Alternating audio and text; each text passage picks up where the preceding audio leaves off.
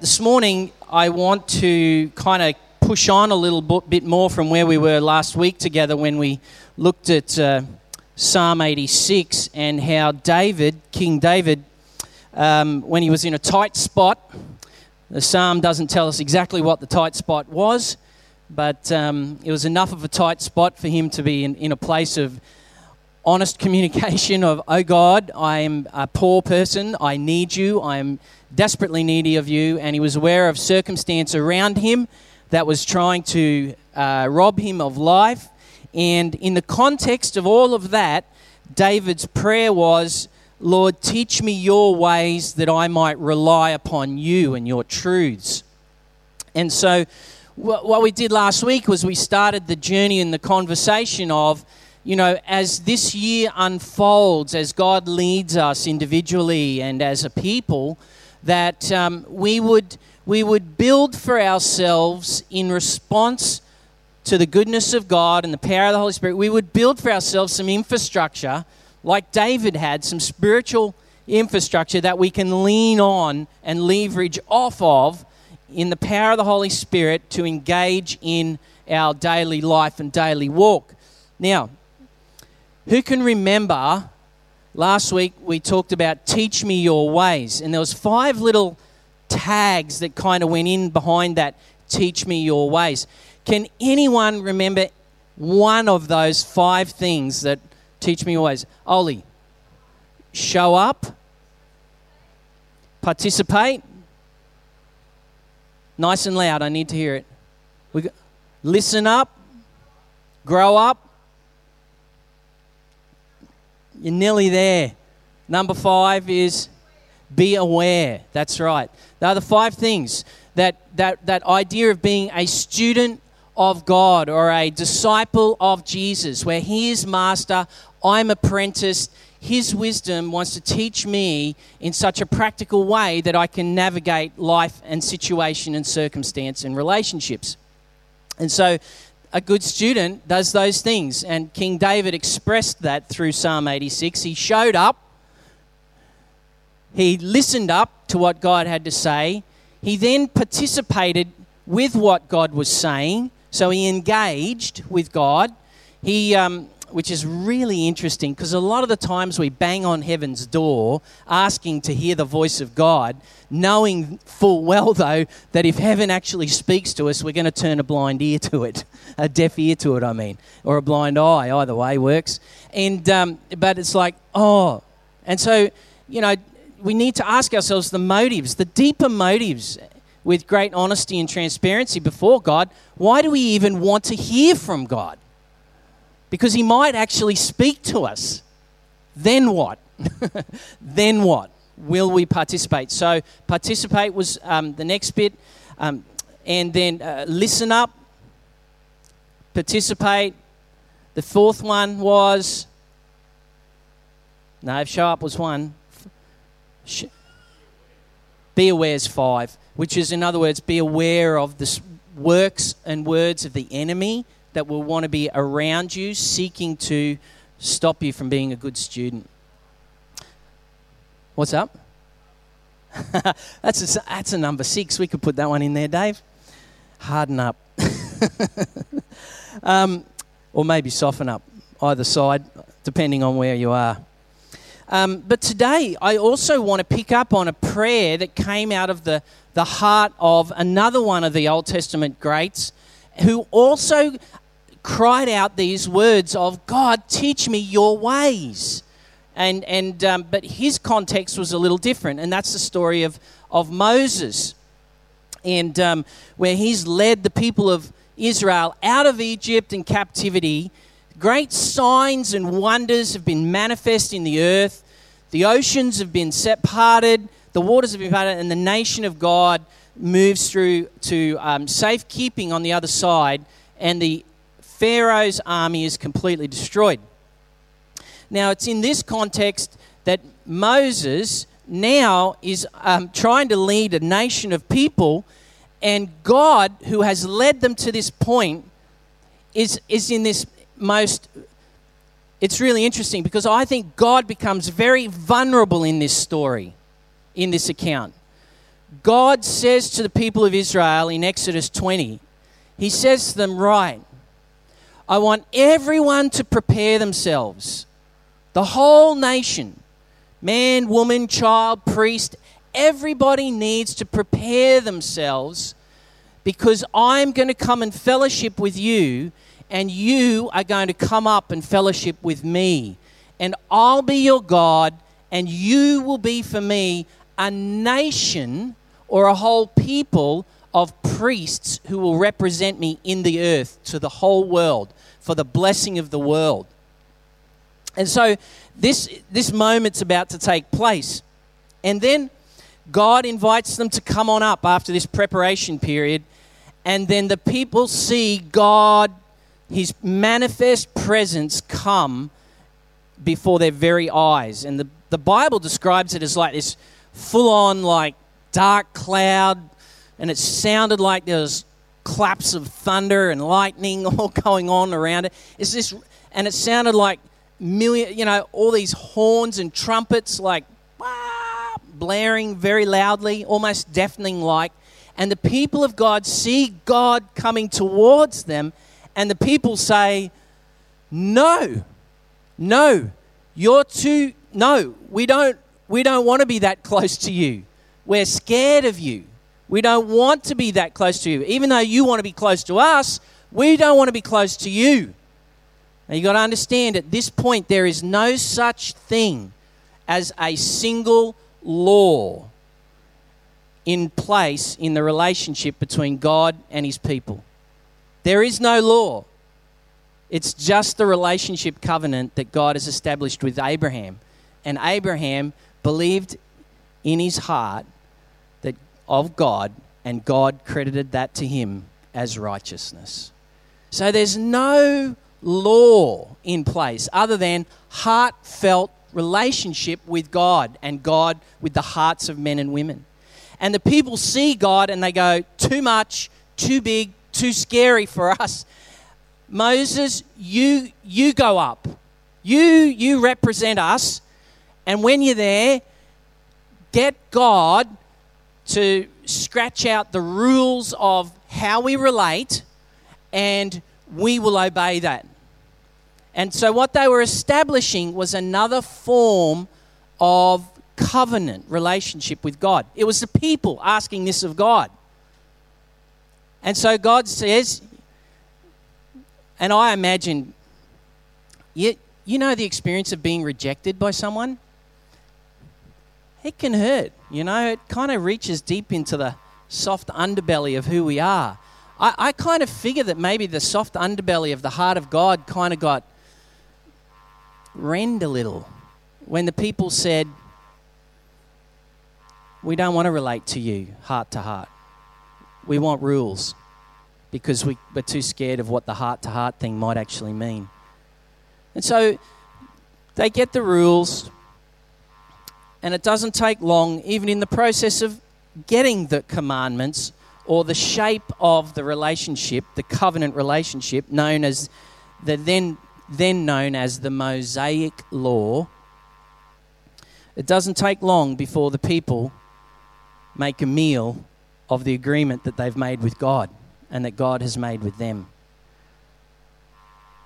And but the basis of that relationship was one of blessing and cursing. I can't go into all the detail of it, but other than to say, it was like, if we honor you in your ways, God, your blessing will be on us. But if we reject and in the face of your kindness and choose to be our own kings and gods, then your cursing will be upon us. And that's what the people asked for, and that's what God gave them in exchange for what was the covenant relationship with Abraham. Pretty tragic stuff, huh? We're really smart, aren't we? Their story is our story. Their story is our story. And so this has taken place, and now they've made a mess of it, and now God has to act on the basis of the agreement of the covenant that he's going to pour out some judgment on these guys and basically distance himself from them. And we get to Exodus 33. And Exodus 33 is where we're going to read this morning. And if you've got your Bible with you, In Exodus 33, Moses is now with the Lord. The people have made a mess of the relationship. The Lord's arm has been moved to have to act on the basis of covenant, and he's wanting to distance himself from the people. And then we hear the cry of Moses. The heart of a person, a man, woman, or child, can turn the heart of God. Can turn the heart of God. So here we are in this story. Hopefully you can read the text up there. I'm picking up in verse 12. Moses said to the Lord, "You've been telling me, lead these people, but you've not let me know whom you'll send with me.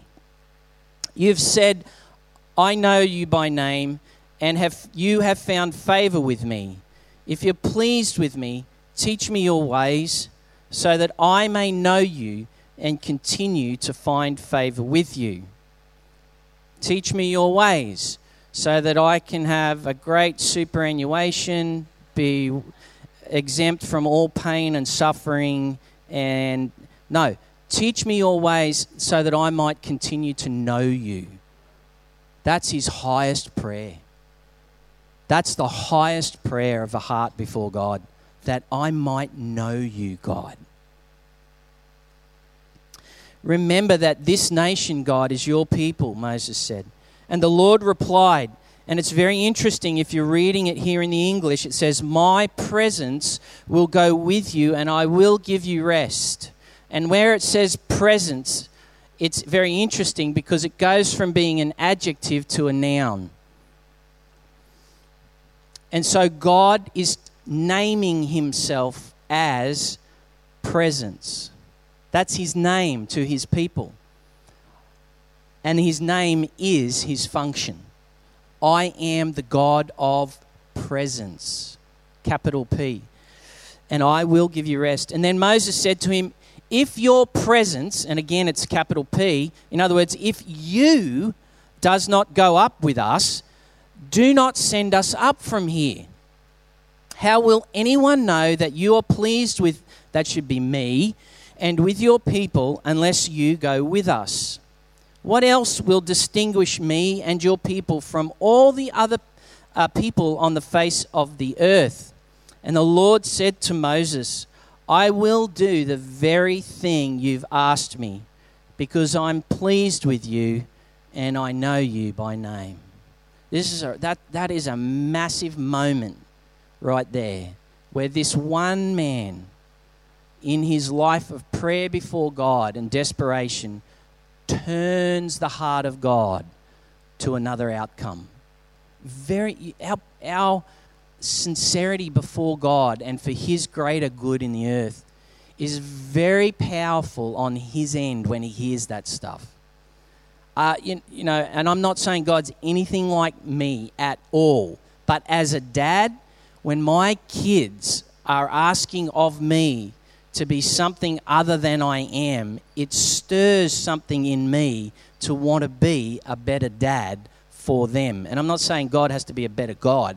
I'm just saying people's prayers and hearts can touch and affect the affections of God's heart and the outcomes of his heart in the earth. It's very, very powerful, and it's an incredible thing to walk in as well. So Moses says, he says to Moses, "I'll do the very thing you've asked because I'm pleased with you and I know you by name." And Moses says, "Now show me your glory." And it was interesting, we sang about that this morning. And the Lord said, "I will cause all my goodness to pass in front of you, and I'll proclaim my name, the Lord, in your presence. I will have mercy on whom I'll have mercy, and I'll have compassion on whom I'll have compassion. But," he said, "you cannot see my face, for no one can see me and live." And then the Lord said, "There is a place near me where you may stand on a rock, and when my glory passes by, I will put you in the cleft of the rock and cover you with my hand until I have passed by. Then I will remove my hand, and you will see my back, but my face you must not see."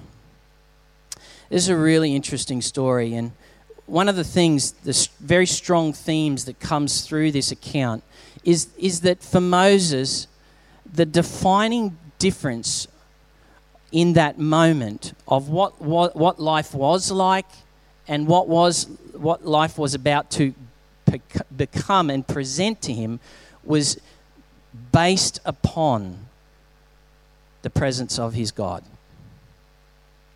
It was as if everything had been reduced around him till all he had left was to bring himself to this place of the defining difference between where we are and where we need to be is purely found in the presence of our God.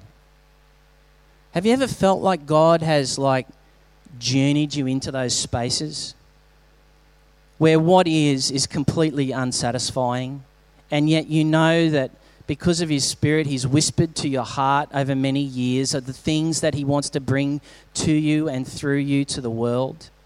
And yet it feels like that is far off and but a dream and maybe even dying in you. And he's backing you into this space, this moment of relationship where he's asking us, will we be like Moses and only have the presence of God as the defining step forward? I've had plenty of those moments, and I'm sure that you guys have too. I think for me, Jesus made all the difference to my life when I first encountered him. He made a massive difference to who I was, to who I then became. It was Jesus and Jesus alone. I was not one who was given to forgiveness and love. I was one who was bound up with being angry and bitter towards anyone that even looked at me the wrong way. But when Jesus came, when his presence, his lordship, his kingdom came into my life, there was a defining difference from that moment on. Many times we've found ourselves praying with the sick or just handing out food in the name of Jesus to individuals, and even offering that little bit of food in that moment in the name of Jesus to somebody has been the defining turning point for their life, where all of a sudden they awoke to the reality that God is deeply interested and lovingly at work in their life. We've had wonderful stories and testimonies of people who have known nothing of this place of life and worship in this place, and have simply come to the Mercy Centre for some food in a moment of desperation. And the team, as well as giving food in the name of Jesus, have offered, what's your situation and can we pray for you? And they offer these very humble yet simple, heartfelt prayers before God and with people.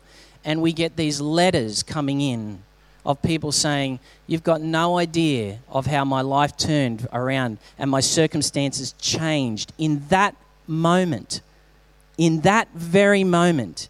And the reason why is because the presence of God was made known.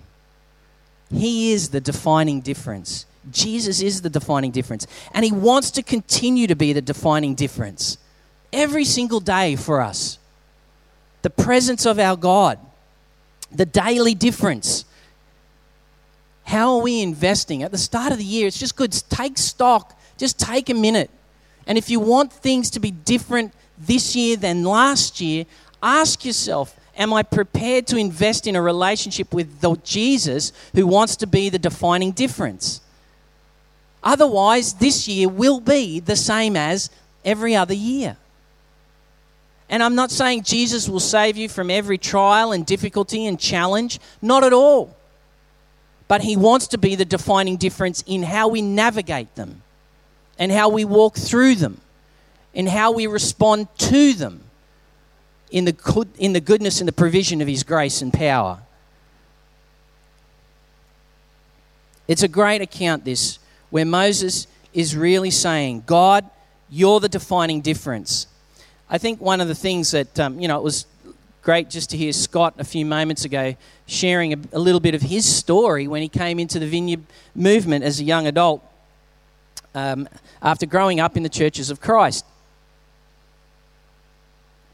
I grew up as a Methodist kid, and when I was young, less than 10, The Methodist Church became the Uniting Church. I grew up in the Uniting Church, and I had an understanding of God and His church and the kingdom through that experience.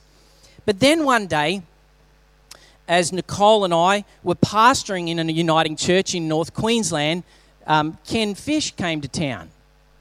And he came to town, and he was one of these guys from the Vineyard. Now, most of you have probably met Ken or heard of him. We've had him come through here a number of times. But there was an encounter with the Holy Spirit that we had never encountered before when we were there at this meeting that Ken was facilitating. And he prayed this very simple prayer. And the prayer was, Holy Spirit, come. It was just that simple. And I'd never quite heard it prayed with the sense of loaded expectation that was behind the invitation that Ken gave to the Holy Spirit.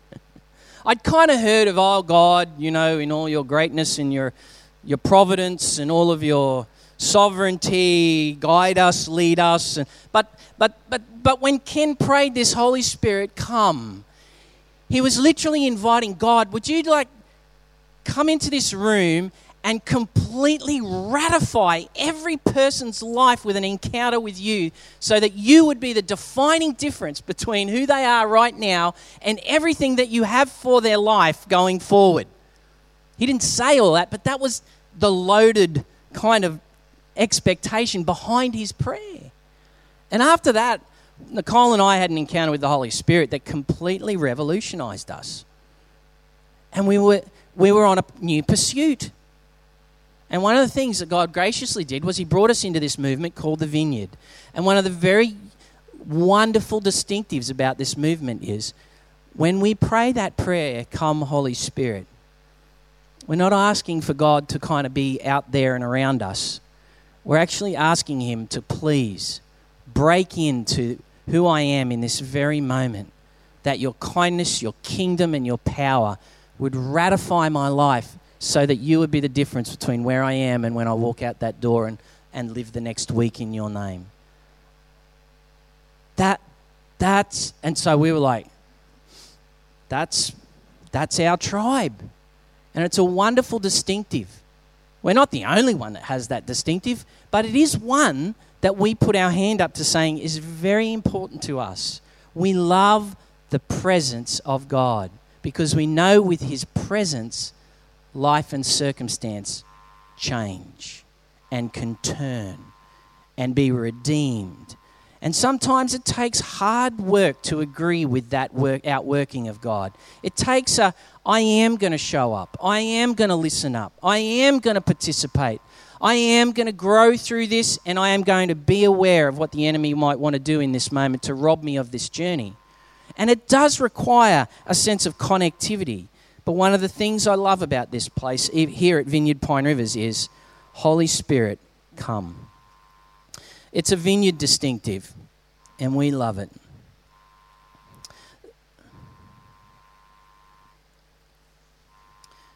So Moses cries out this prayer, teach me your ways, teach me your ways.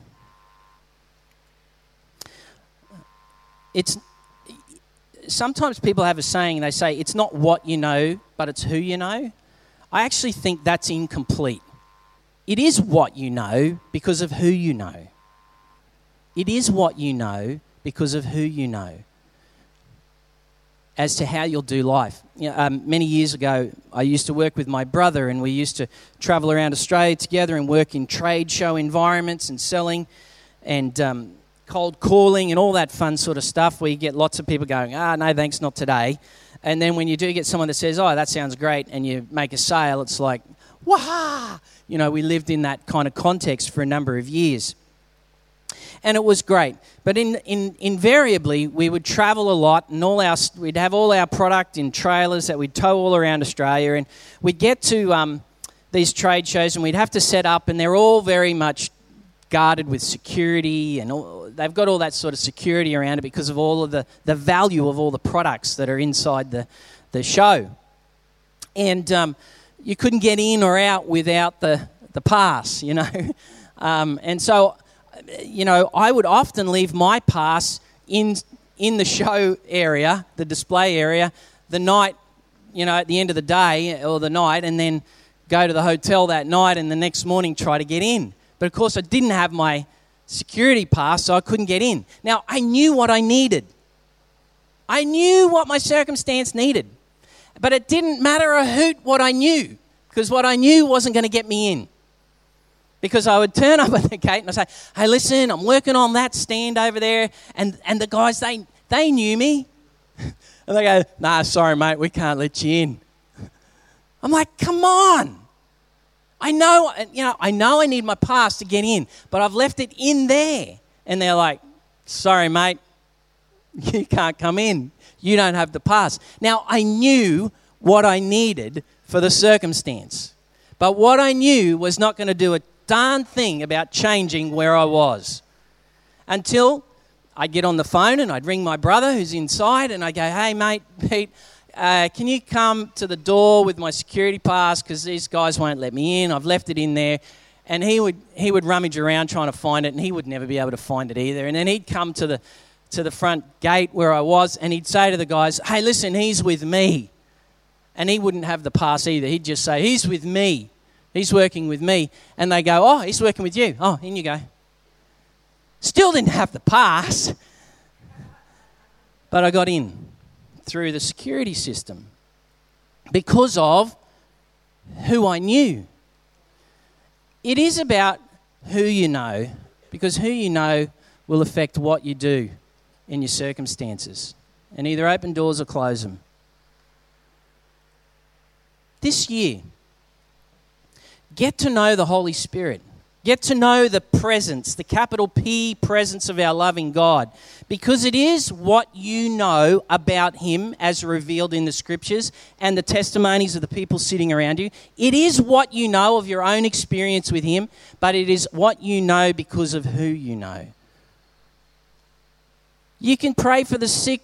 You can pray for the same condition 100 times, but you'll have to pray for them differently each time, because the Holy Spirit will show you what's key in those moments. Friends, this year, let it be a year where what you know is fueled by the loving presence of who you know. The other is this. Moses' circumstance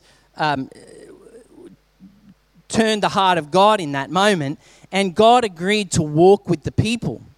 Because Moses was basically saying, unless you do this, we're just like everyone else. And I thought you wanted us to be a nation of people that represent you to the world. And so the presence of God was the defining testimony of the people to the world. So it's not just the presence of God for you to be able to navigate through your circumstance. It's the presence of who our God is upon you for the sake of the world. Can you get that? For the whole world. The presence of God is on you for the sake of the world. You see, because the blessing of Abraham was that the whole world would be blessed through God's people in the earth. The presence of God. Now, I'm just going to take a liberty here, and I kind of figure it's almost, I'm going to take a liberty, and hopefully she won't mind. But last weekend, one of the disciples of Jesus in this place was listening very astutely to the message, obviously, and then they obviously heard the Holy Spirit stirring them beyond the context of our meeting, and they wrote about it online. And the situation was here at Come Ministry Time, there was a person that came out the front because there was a word of knowledge from the Holy Spirit given to the team before the service that someone was here with a right ankle condition that was Jesus wanted to fix up. So the right ankle person comes out the front here for some prayer, and then this disciple of Jesus comes along and says, what's going on? And they start, okay, it's the ankle. We need to pray for the ankle. They commanded the pain to leave. They asked for the Lord to restore the mobility to the ankle, and all the pain eventually left. It was probably about a 10, 15 minute at most process of just continuing to engage with the Holy Spirit in what God was doing. The pain was gone and the mobility was restored to that person's ankle. And in this process of all of that, there's all this kind of prophetic words that was being given to this person, and their heart was just like bursting under the fact that God was loving them and making himself known to them. It was just a wonderful thing to watch and be a part of. So anyway, that person then goes and leaves our meeting here at the Vineyard, our time of fellowship together, and they go out into the street, and they're going shopping. And I'm just going to read here their Facebook feed. And they say, "As if today could not have gotten any better. I went to church expecting to participate in something cool that Jesus had planned, and he did. And I did. There was a word of knowledge, and I got to pray for a friend who had pain in her right ankle when she walked on it. The healing power of Jesus touched her, and she said the pain went from 3 to a 0. After church, I went on mission to find a board game, Taboo," which is interesting. The name of the game was Taboo. But anyway, so 3 stores later, I ended up at Mr. Toy's Toy World in Launton. And a teenage girl who works there was limping along as she tried to find me the game. Her right ankle was swollen, and she said it was like that for no apparent reason. So I asked her if I could pray for her, and she said she had no idea what that was. But even without any knowledge or belief of what Christ could do, after we prayed together, her ankle was miraculously healed. And she became really emotional, and she said she couldn't believe that all the pain had gone. And I told her to believe it, and that Jesus loved her very much and was pursuing her. It was so exciting and such a blessing. Oh, and for the record, Taboo was all sold out.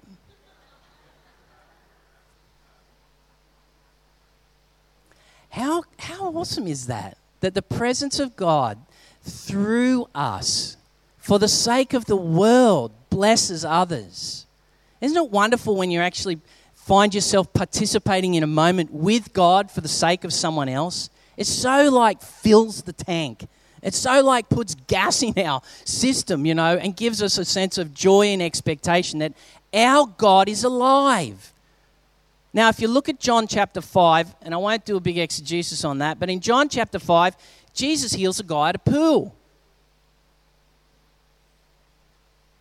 And as he heals the guy at the pool, the scriptures tell us in John chapter 5 that gentleman has been an invalid for 38 years.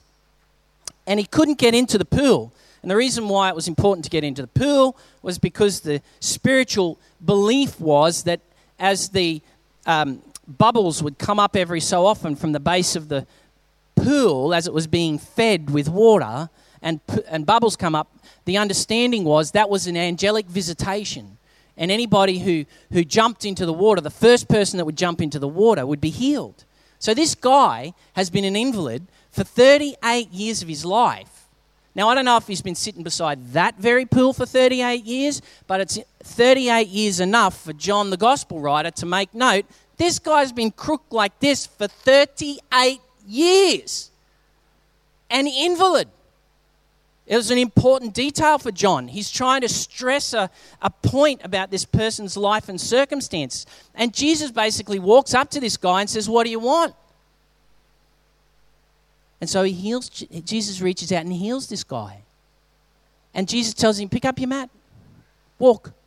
And so this guy does. After 38 years, an invalid gets up and walks. Could you imagine what those rickety, little, spindly, atrophied legs would look like trying to get some energy in them to walk? It would have been clunky and awkward and noisy. I mean, it would not have been sophisticated and beautiful and, I'm walking now. I mean, this guy hasn't walked for 38 years. Learning to get center of balance, the whole deal. But he finds it because Jesus heals him. And he walks out of there, and then the religious leaders of the day of the law, they get all cranky and stinky because they're operating under the Mosaic law, and they say, who's done this to you? He did it on the Sabbath. They missed the fact that this guy had been healed. Because they were that far removed relationally from God in their hearts that they were now depending purely on the basis of behavior modification. And as they did that, they said, "Who did this to you?" And in the end, he goes to them and he says, it's Jesus. He healed me. And from that moment on, John says in the scriptures, John 5, those guys were out to kill Jesus. Kill Jesus. Why? Because he healed someone on the Sabbath, on the day of rest. Well, didn't Moses get told that with the presence of God, I'll go with you and give you rest? That's what rest looks like. Rest looks like healing after 38 years of being an invalid. Rest looks like deliverance. Rest looks like the kingdom of God shifting our circumstances. Rest looks like our hearts turning the heart of God in such a way that his kingdom comes and no longer are we the same. That's what rest looks like. So Jesus heals this guy and he says these things. It's really interesting. He says these things. Let me find it here. He says to the guy, he says to the guys who are chipping at him, he says, look, my Father's always at work. Sabbath or no. My Father's always at work. As you get into 2016, where is the presence of God at work if he's always at work around you and in you and me and us? Where is he at work? Because Jesus then replies, and guess what? I too am at work. I kind of figured Jesus doesn't mind sweat on the brow because that's what rest looks like, participating with God, the God agenda.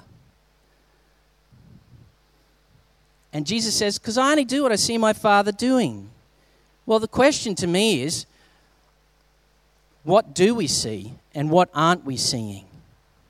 Because we're not participating. Friends, it's really interesting. Our God's not dead. Our God is alive. Even though the world would want to taboo our worldview and say it's bankrupt and God is dead. No, it is not. Our God is alive. And people down at Mr. Toy's Toy World Launton are being transformed by the visitation of the presence of God through his people. Right here in our town, through the people of Jesus right here at Vineyard Pine Rivers, because we've actually engaged with the invitation of God to be the God of presence. Now, I want to quickly finish here. It's interesting where Moses, after getting all this stuff going on with God, he says, show me your glory. I want to invite you to please reconsider in the power of the Holy Spirit this year and a fresh invitation to growing in your intimacy with God. It's interesting, in this encounter where Moses meets with God at Exodus 33, God says, no one can see me and live, Moses. And so he provides a place for God all his goodness to pass by Moses, and then Moses can only see God from the back as God goes past, because he says, no one can see my face and live. No one can see my face and live. And right now, there's probably some of us in this room. That's probably a really great way of describing our current level of intimacy with God. Yeah, I want to see you, but I'm only seeing the back of you. And for some reason, God in his kindness has kind of got us in that space. Because I don't know the mind of God on this, but if I knew everything that God was wanting of me and for me at certain parts along the way of my life journey, I probably would have that's too much, because I wasn't living in my true identity in God as his son. It's too much, God. You can't be asking that of me. It's just me. Do you know who you're talking to? And And so he still makes himself known to me, but in his kindness, I'm just seeing his back. Because if I saw all of him at this point, it would completely blow me away. Now, I remember the day. No, I won't go there. I'll leave that.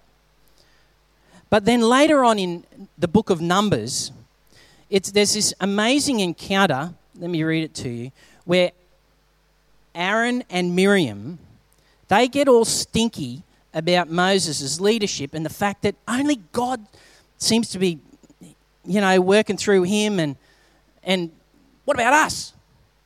Give me some action. I want some prominence. I want some visual sort of appreciation. These guys were important people in the leadership of the nation. But in Numbers chapter 12, Aaron and Miriam, the Lord's like, hey, he's not real happy with their attitude. And let me read it quickly to you. They began to talk against Moses because he'd married a Cushite. And it says, has God spoken only through Moses, they asked? Hasn't he also spoken through us? The Lord heard this. Now Moses, it's in brackets here, it's very interesting. Now Moses was a very humble man, more humble than anyone else on the face of the earth. Humility, that's a whole other subject, but you might want to highlight that one. Once the Lord said to Moses, Aaron and Miriam, the three of them, he said, come out of the tent of meeting, all three of you. So the three of them came out, and then the Lord came down in a pillar of cloud, and he stood at the entrance to the tent and summoned Aaron and Miriam. And when both of them stepped forward, he said, listen to my words. When a prophet of the Lord is among you, I reveal myself to him in visions, and I speak to him in dreams. How cool is that? Visions and dreams. And he's elevating the role of the prophet to the people of the kingdom and the ministry of prophecy. And then he goes on a little bit further and he says, but this is not true of my servant Moses, because he is faithful in all my house. And when I speak with him, I speak face to face, clearly, not in riddles, because he sees the form of the Lord. So Moses has journeyed in a relationship with God from face or back to face, God's back to Moses' face, to now he's seeing and meeting with God face to face, and he's surviving. And he's surviving. Friends, God wants to take us all on that journey this year, into the place of deeper intimacy with God, face to face. Face to face. I want to encourage you as 2016 unfolds that you would welcome the presence of God to show up, and you listen up, that you participate, that you grow, and that you remain aware. Teach me your ways was Moses' cry. Jesus said, my Father's always at work. Show me your glory. I just feel like that's what's on the heart of God for us this morning. His presence does make all the difference. It is the distinguishing, defining difference between people of the kingdom and everybody else on the face of the earth. Now, we've only just scratched the surface on that and opened that one up. But he wants to be the defining difference for you this year. He's always at work, and he's inviting you to join him, to be at work with him for your joy and for the well-being of our world.